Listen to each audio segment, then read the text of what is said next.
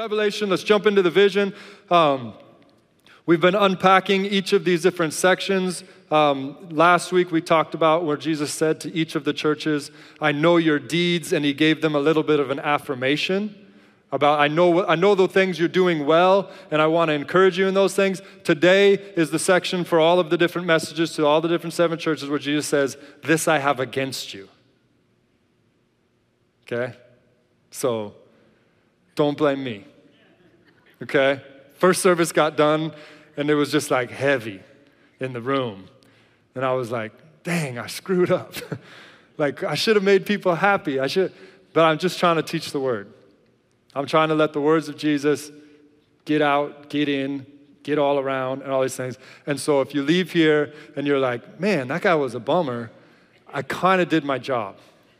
Because this is Jesus coming to the churches and saying, this is Jesus who sees clearly coming to the churches and saying, you're not good at this. You're doing bad at this. I'm frustrated with you. I have this against you, is his words. So, there you go. Get ready. Buckle in. Woo! Here we go. Yes, I'll need lots of encouragement today. Revelation 2, 5, and 6 to the church in Ephesus. I have this against you. You have forsaken the love you had at first. Consider how far you have fallen. Repent and do the things you did at first. But you have this in your favor. You hate the practice of the Nicolaitans, which I also hate. Jesus hates the practices of the Nicolaitans. Revelation 2:10, do not be afraid of what you are about to suffer. I tell you, the devil will put some of you in prison to test you, and you will suffer persecution for 10 days, but be faithful.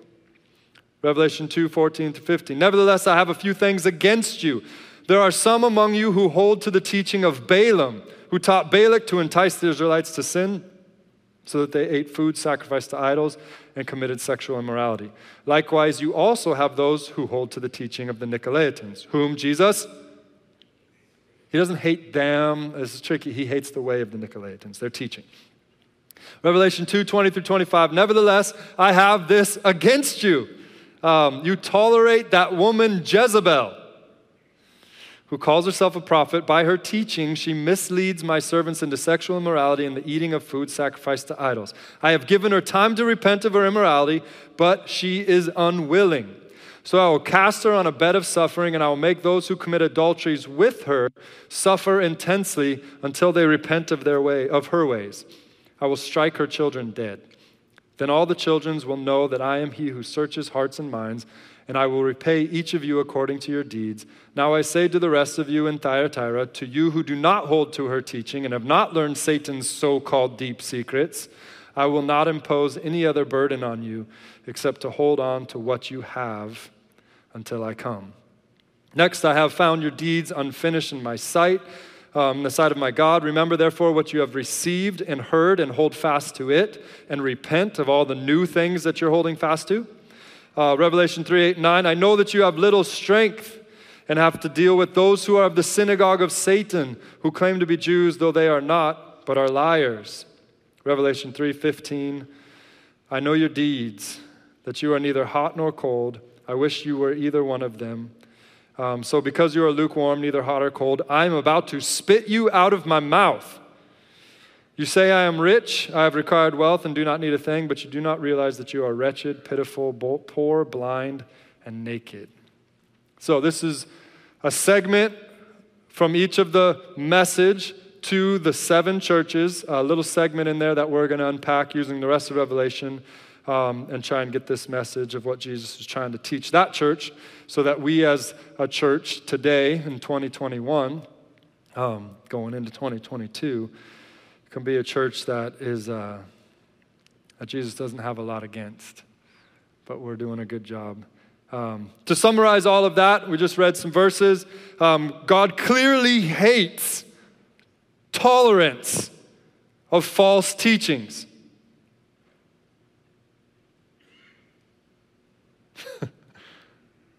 He hates it. He clearly hates teachings, false teachings, and he hates when we tolerate false teachings, false teachers. Heavy, very heavy. Because are family members with some of them, maybe. And some of them might be in our church today. It's very heavy.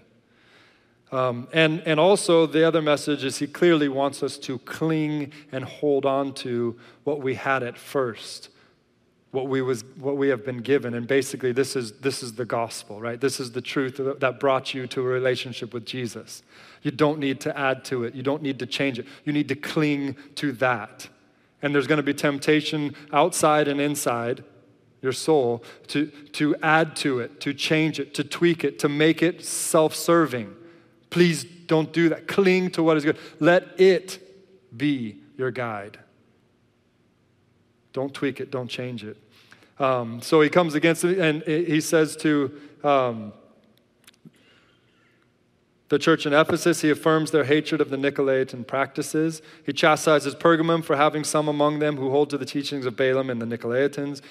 He scolds Thyatira for tolerating a woman named Jezebel, a false prophet. He exhorts Sardis to remember and hold fast on what they have received, as opposed to adding to it or veering away from it. He commends those in Philadelphia who have kept his word and says he will deal with those of the synagogue of Satan who basically are posing as Jews, who are posing as sheep, but they're really wolves that are among them. He's going to deal with them.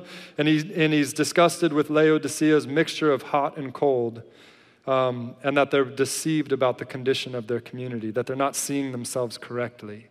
He has that against them. And in some ways, he sees them as trying so hard to be cool with the world and be on fire for God. And he's like, it doesn't work. It's disgusting. It's not even worth like keeping in my mouth. It's like I have to puke it out when I see you try and be cool with the world and cool with me and on fire with me. Like it doesn't work. It's like trying to swim holding a candle when your kids are around, like it's just not going to work. You can't do it. They just don't go together. And the truth of this, the heaviness that comes in this is Jesus Christ was on fire for God, right? In a beautiful way. And he was crucified by the society that he lived in. And we have people all the time say, oh, the life of Jesus is so beautiful, it's so awesome. And it was, and it is true. And we try and tame it or kind of do something with it. But the truth of the matter is that Jesus' passion for living for the Father got him crucified by the religious leaders of that day.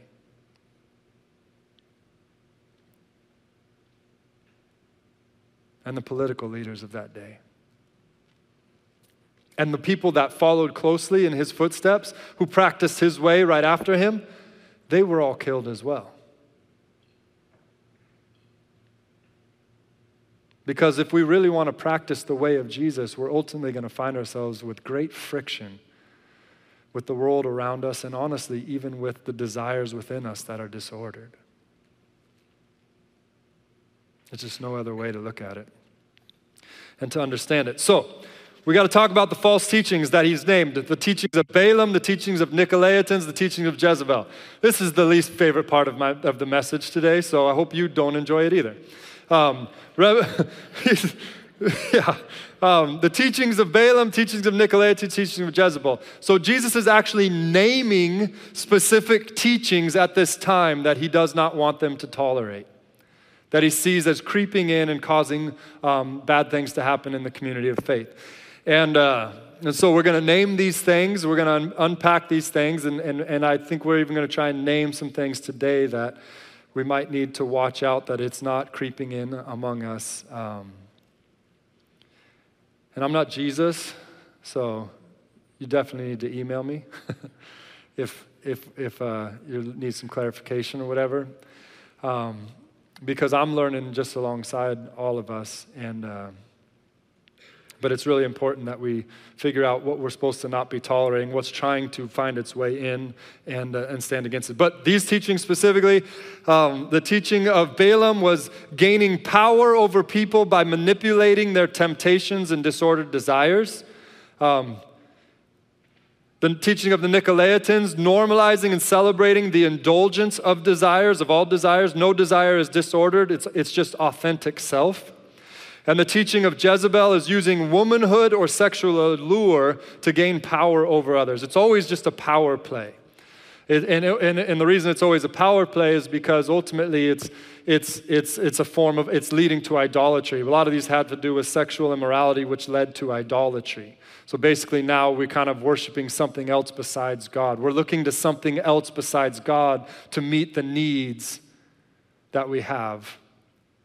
And it becomes a form of idolatry. So the teaching of the Nicolaitans, self-indulgence. The teaching of Jezebel is basically like using womanhood or sexuality as a way to gain power and influence. And then the Nicolaitan, or the Balaam, is kind of this like brokering of deals that's kind of causing people to give into their vices so that you can gain power over them. Now, again, just to make fun of big tech, because I love doing that, but I think there is some seriousness to it. Like, you know, they've, like, Facebook and a lot of those things, like, they've figured out how to create dopamine hits within your brain, right? So, like, they literally are manipulating the dopamine levels in your brain to get you to stay longer and do the things they want you to do. Like, it's true. It's happened. It's all those things. So it's the manipulation. So again, I'm not calling them Balaams, but it's avenues, right? These are avenues that can be used in many different ways. So this is my best way to explain how the three of these work together, and Jesus hates all of them, and they're all culpable in the sin and the perverting and the distorting of communities and truth. But basically, you can look at it like this. So if there was a guy who was having some desires and he decided that it was okay for him to indulge those desires in something like pornography. So he is this guy, and so he would be practicing the way, he would be justifying what he is doing through the teaching of the Nicolaitans, kind of, to go and indulge those desires by looking at pornography. So there's sin in that. That's wrong. That's a distortion that's going to ruin the person's soul. No doubt about it. That's sexual immorality and ultimately can lead to idolatry. But on the other side of that screen, there's a woman, or other things, but let's take a woman. This would be the teaching of the Jezebel would be a woman justifying, hey, I need money, or this isn't a big deal, or this is a way I can gain power over them. Now I get that sometimes women are, forced into by slavery and different things into these things. But I'm just talking about the teaching of Jezebel. A woman who's justifying, hey, this is cool because I can get a lot of money or I can get some power over men by selling the images of my body to them. That would be someone who's justifying or practicing the way of Jezebel. Does that make sense? Using womanhood, using those things in that regard. The Balaam, the teaching of Balaam would be the person who is brokering basically this interaction. The person that paid or found a way to get the images of the women and then put them in a place where they could market to this man so that the man could have the situation. This person, although they're not actually doing any of the things, they're just as culpable and actually mentioned throughout the Bible as this something that God is so against in creating this sexual immorality which can lead to idolatry. Does that make sense? There's different teachings. There's different justifications. Well, it wasn't me. I wasn't doing it. I can't be blamed for it. But no, Jesus is against that as well. And so these are these things that Jesus was seeing in the community. These were practices that not necessarily they were teaching as whether they were tolerating. They were allowing these things to come in. And they weren't calling them what they were. They weren't waking up to the reality of how important it is to stand against these things. And they were leaving people susceptible to fall prey to these things. And Jesus was upset about it in those communities. And Satan is the father of lies. Satan is trying to deceive us. He's trying to trick us. There's no doubt about that. As you see the book of Revelation, you see the devil constantly counterfeiting everything. The devil is the person who is a cunning serpent. And when the devil comes to us with false teaching, he doesn't come to us with something that's like hideous, gross, dark, and brutal. That's not the way that the false teachings come. They come as these things that look like angels of light. They come very sophisticated and very beautiful. And actually, it sounds a lot like love. It sounds a lot like truth. That's the way that the devil comes with his schemes. And we've got to wake up to that reality. If we're looking for a vampire to come up here on the stage and be like, this is what you should do, it's not going to happen. That's not the way the devil works. Instead, it'll be something that's really, really sounds so right in so many ways. But it ultimately challenges the authority of God. And basically it's summed up in two things, right? Did God really say? Did God really say this is the way it should be? Did God really say that's a sin? Wasn't really God talking to a different context or culture? They didn't have the internet back then. That's a joke. But this is the way the devil comes. Did God really say you're not supposed to eat of the tree? Or was there some sort of or did you mishear that? Or was he referring to something else? And it's just playing around with it. Did God really say? And then the second lie that the devil always brings is if you do this, you will be like God. If you do this, you will gain something. If you do this, you will be happy. And those two lies have been fooling the world from the beginning of time, leading us astray. And it's the same old devil doing the same old strategy in 2021 as he always has been and always will be. And we as the people of God have got to wake up and see it for what it is, and we can't give place to it in our lives, in our families, in our churches. All right, I'm going to go on a little history lesson now. You ready for that? Okay. So, how has this shown up before? Well, think about when Jesus came. The people of God, the Jews that were practicing Judaism, that worshiped Yahweh, they had taken all of the practices, they had taken the way of God that had been passed down to them, and they had twisted it and manipulated it so a few people could be really powerful, and everybody else could feel bad about themselves. And Jesus, when he showed up on the scene, right, he was very against that. He was basically saying, you have taken the truth of God, and you've twisted it and perverted it and changed it to something that's very self-serving for you, Pharisees. And it was disgusting, and it was wrong, and Jesus had to fight against that. And then you go not too much further, and you have the book of Galatians that starts out where Paul is talking to the Galatians who received the gospel, who had experienced a relationship, who were singing the same songs we're singing, that Jesus has set us free, that we couldn't do it on our own, but Jesus came and he washed our sins away. And now we can walk with him and he'll take us to where we need to go and who we need to be. But then Paul says to them, who has come in and bewitched you? Who has come in and started to teach you that it wasn't enough to just have Jesus, but you also need to be circumcised and practice the works of the law and do all of these things? Who has come in and tricked you with this false teaching that basically has you on the verge of losing the whole thing? Because that's our tendency. It's like, Jesus, thank you, we've got Jesus. But then it's like, what else? Ooh, what about that? Ooh, that sounds good. Ooh, that sounds important. We're always trying to add to these things. Okay, fast forward a little further. Go to the Reformation, right? You've got the Catholic Church, which at this point is, the word Catholic is universal. It's basically the Christian church. And they had gotten to a place where they were now selling something called indulgences, which is basically probably an awesome fundraiser, but so wrong. They would tell people, hey, Friday night, I know you got the big party coming up, probably going to get drunk. And when you're drunk, you're probably going to do some things you regret. Hey, let's make you a deal. You give me $100. I, as the priest, will give you a little indulgence. I'll give you a piece of paper that basically you can cash in with the Lord to make sure that sin doesn't stick with you. That happened. That was happening. That was a teaching of the church. For $100 or whatever, I don't know how much it was, you can buy yourself a covering. to go ahead and indulge whatever you need to indulge, and then you can come up to church on Sunday and we can give you communion and all that, no problem, because you got your indulgence. What? And so that's where Martin Luther was like, I don't think that's right. and he was trying to reform the church. He wasn't trying to create a whole new branch. That's ended up what happened.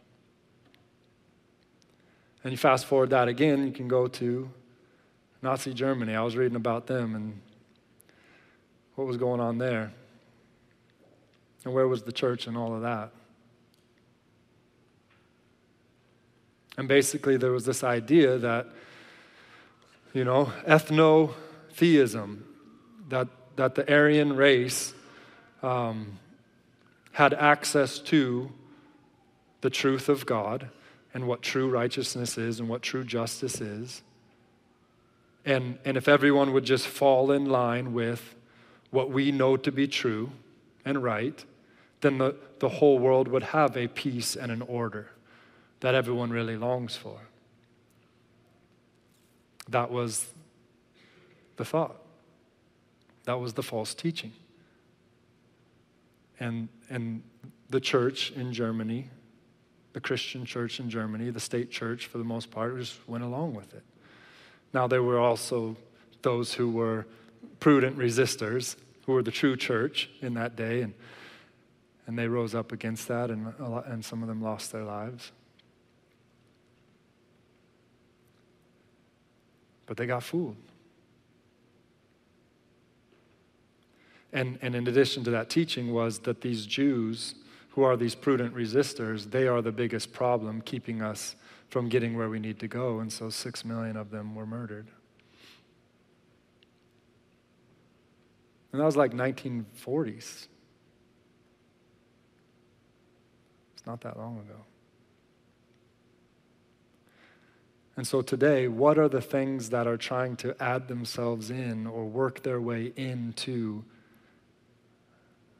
society, into church, into our own lives and families that are demonic deceptions, that the only way we'll really be able to see and know is if the Spirit can help us see them. And by clinging so hard to the truth, we can actually filter them out. I want to read a couple quotes real quick before I name some names. I recommend this book to everybody whose kind of interest is piqued on what I'm talking about. Live No Lies by John Mark Comer. And then there's another book called Beautiful Resistance by John Tyson. I think they're just really, really helpful books right now as we're unpacking this. But in Live No Lies, John Mark Comer is describing the new battle we have in our world. He says, the dirty war is a far more fitting metaphor for our spiritual struggle these days. We're not up against the spiritual equivalent of the German war machine of the last century.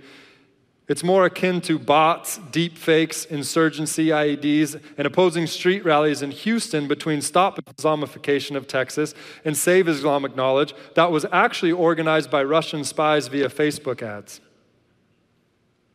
It's a war between truth and lies. And we laugh, but I didn't Google it, but I was going to, like, how many, like, viral kind of, like, justice campaigns, went through the internet last year that were actually created by, like, trolls in North Korea or Russia or whatever. I think it'd be very interesting to see. I've heard of a bunch. This I think is a really good thought from Dan Riccio on this, speaking on tolerance. He says, the Christian communities would not bow to the powers of tolerance, but while following Jesus, they could also not turn and bow to the idol of indifference or hatred for outsiders either. They needed to love their enemies. Today, some dismiss the idolatrous forms of tolerance, but bow before the God of indifference. Others flee from indifference, but they run right into syncretistic temples of distorted worship. But we're invited to follow our Savior who gives his life on behalf of his enemies, but never compromises the truth. What he's saying here is a couple things. One is how important it is that we don't, in our hatred of tolerance, like Jesus hates tolerance, that we just kind of go to indifference. That would be a wrong thing. But then we can't just be indifferent and forget to resist on the tolerance side of things. But there's a tendency for us, there are issues that we need to improve on and get better on. How the church reacts to racial tensions it was something we've got to continue to get better at. How the church reacts to sexual challenges that people go through or gender dysphoria, we've got to get better at these things. We've got to be able to work with people and bring the gospel to those people and have those people be able to be in our communities and go through these processes and get the healing they need. And so we can't just, but in our pursuit of that, we can't just become tolerant of every teaching that goes on. We've got to do both things. And I love what he says here about the syncretistic temples. Whenever Dan tells me something, I usually have to go to a dictionary. But syncretism basically sums it up so perfectly. Religious syncretism is this: the replacement or dilution of the essential truths of the gospel through the incorporation of non-Christian elements. You see, the leaders of Nazi Germany, they realized that if they could use Christianity as a vehicle to gain power, it would be their best road to the top.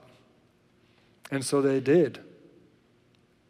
And then there was this guy named Augustine who was writing about the fall of Rome, and it was this interesting time in the Roman Empire because, for 300 years, Christianity was basically illegal and punishable by death. And then at some point around the middle of the 300 AD, Constantine became the emperor, and he made Christianity the Roman religion.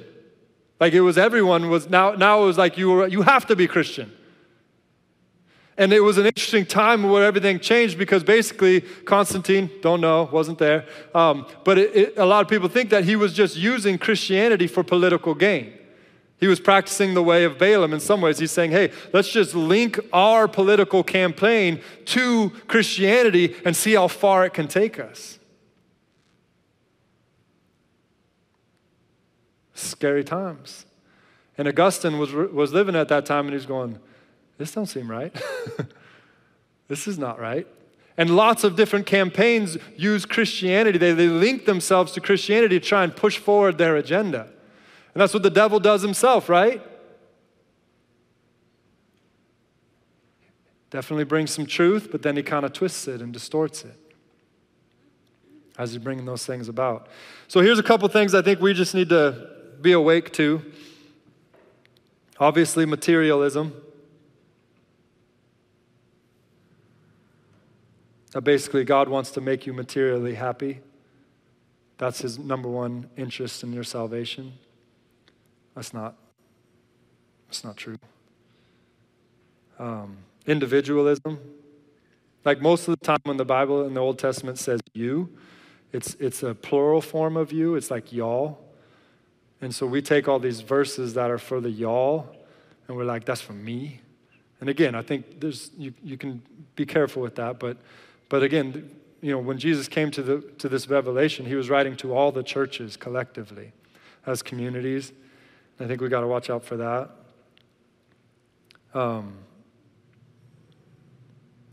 Progressive Christianity, I think, has a lot of mixture that's going to ruin a lot of people in the long run with some of their teachings about how I feel like they're kind of redefining or reframing what we received in the beginning and kind of using it to justify some of the means and things they want, even if they have good motives. It's still a lie. It's still a deception.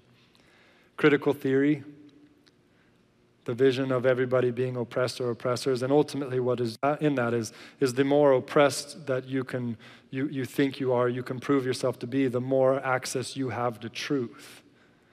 And everybody else has less access to truth. And that the reason that's a lie is because God is the one who reveals truth. And he is the one that owns truth and has a monopoly on truth. And he reveals truth to all those who are seeking his face. And yes, we can learn from those who have gone through hard times. And yes, blessed are the poor in spirit, all of those things, no doubt about it. But we can't start saying people have a better understanding of God because of the color of their skin or the things they've been through necessarily. That really quickly can lead to a Gnostic theism, an ethnotheism. We got to watch out for that. And then this personhood theory is another thing I think it's important to be aware of. And this is kind of a more generalized scope of the conversation where when does life begin? Life begins at conception or at birth or wherever it is. There's kind of a new framework on all of this where now it's life doesn't really begin for a person until they can identify who they really are. So they're not really a person until they decide, am I male, female, am I sexual, homosexual, heterosexual, bi? And so there's just kind of this reoccurring thing where you're not really a person until you land at that spot. And so the scary, fallout of those things is that now, when a baby is conceived in the womb, they're just a bag of cells, so it doesn't matter whether that person dies or not because it's not a person. It's not even human yet. Or when a baby is born, because it doesn't know how to identify itself, it doesn't know, it's not a person yet. And it's a drastic affront to the imago Dei, that God, the scriptures teach, knit us together in our mother's womb. And yes, we are fallen under a curse and we have disordered desires and there are challenges, no doubt about it. But still, God knows what he's doing. And our biology is very important. It's something that God has created. And again, that's not something we should use against people who are struggling and wrestling with those things. That's a truth that we should continue to bring to the forefront, but we got to do it with a lot of grace because some people are dealing with some really, really challenging things. And they need, like Jesus brought, they need grace and truth. But we can't compromise on the truth. And we can't stop laying down our life for them, just like Jesus did. So to finish this, we got good news. You ready for some good news? God is going to do away with every lie that has ever been told. That is the gospel. That is the promise. Jesus came to set us free. Jesus is the way, the truth, and the life. And there will be a time where he does it all away, and Revelation makes it very clear. Revelation 17 is the great prostitute, right? The great whore of Babylon is described in Revelation 17. And it talks about how the whole world has drunk of her idolatries. She's just the synchronistic lady. She's created all of the confusion, all of these things that people have bought into, and yet she is destroyed in Revelation 17. And you know what's revealed in Revelation 21? The bride of Christ. All the devil can do is counterfeit. And there will be a time where all the counterfeits will be done away with forevermore, revealing what is true. Revelation 18, you have Babylon, the great city of Babylon, which basically represents the world's commerce and religion, all of it put together. The beautiful facade that the devil has built so that we can't really see the kingdom of heaven. And God's promise is that one day it will be completely destroyed. And you know what you see in Revelation chapter 21? You see this new holy city, the new Jerusalem coming down out of heaven, which is true and real and is built by God. And those whose names are in his book get to live there. Revelation 19, the beast and the false prophet, this unholy trinity that is formed, the dragon, the beast, and the prophet, they kind of culminate their power in the middle of Revelation. And then in Revelation 19, they are completely destroyed. And you know who they're destroyed by? Jesus. The rider on the white horse is revealed. And at his revelation, all lies, all deceit, all counterfeit is done away with forevermore. Hallelujah. Now, Revelation 20, the dragon is destroyed. The dragon is the one who hides everything, conceals everything. And then in Revelation 22, we see God on the scene, and he gives light to everything, reveals everything so they can see clearly what it really is, the truth. Revelation 20, death is destroyed as the counterfeit end of human existence, revealing life everlasting as the true end to human existence for those who are in Christ Jesus. God is going to do away with it all. It's not going to be there forever. And even in a small kind of temporary short way, that we have the verses that be not deceived, God is not mocked. Whatever a man sows, he will reap. You will get to see the realization of lies. You will get to see the realization of truth, even in this life. But there will be a day, promised in the book of Revelation, promised by Jesus' own words, that he will come again and he will restore everything. And all that is a lie will be done away with forevermore, and we will see the kingdom as it really is. We will see Jesus as he really is. Not under the facade of human flesh, but glorified in all of his beauty. What a day of rejoicing that will be. And lastly, here the refrain of Revelation chapter 22, verse 18, which kind of, again, I think summarizes this whole thing. If you add to whatever's written in this book, God will add the plagues in this book to you. And if you take away from what is written in this book, then God will take away your share in the tree of life in the holy city. God is very serious about letting his truth and his gospel be what it is, and not us adding to it or taking it away or twisting or manipulating it to serve our purposes. That's the message for today. That's what Jesus had against them. Let's pray. Jesus, I thank you for today. Thank you for your love, your grace. And I thank you that you call us to your table where we can commune with you, where our sins can be washed away, where we can practice repentance without fear of punishment, without fear of your disdain, but we can repent and fall into your arms of love.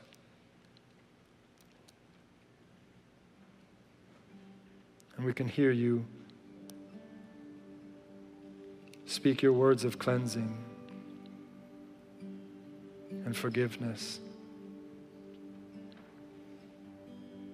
And I pray right now for those in the room who are dealing with some real sinister lies, like they married the wrong person.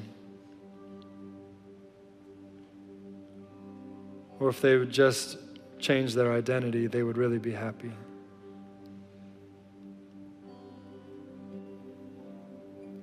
Or if they would just turn their back on you, they'd find peace. Lord, I pray you would come and you would whisper in their ears the truth. And you'd put your hand of mercy and grace on their shoulders.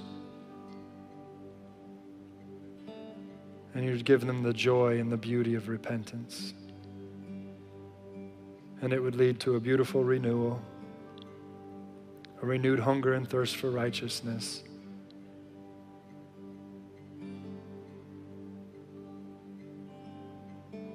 And peace, Lord. The peace that only you can give.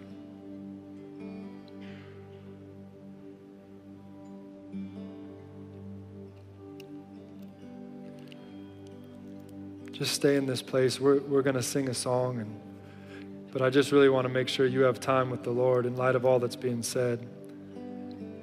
And you've got communion in your hands, and so when you're ready, you can just take the bread and receive the body broken for you. You can receive the cup, Jesus' blood shed for you. But do this, whether you know Jesus or not, whether this first time or not, this is the time for you to build into your relationship with Jesus, to connect with him, to eat with him, to receive all that he has for you. And so do that as you're ready.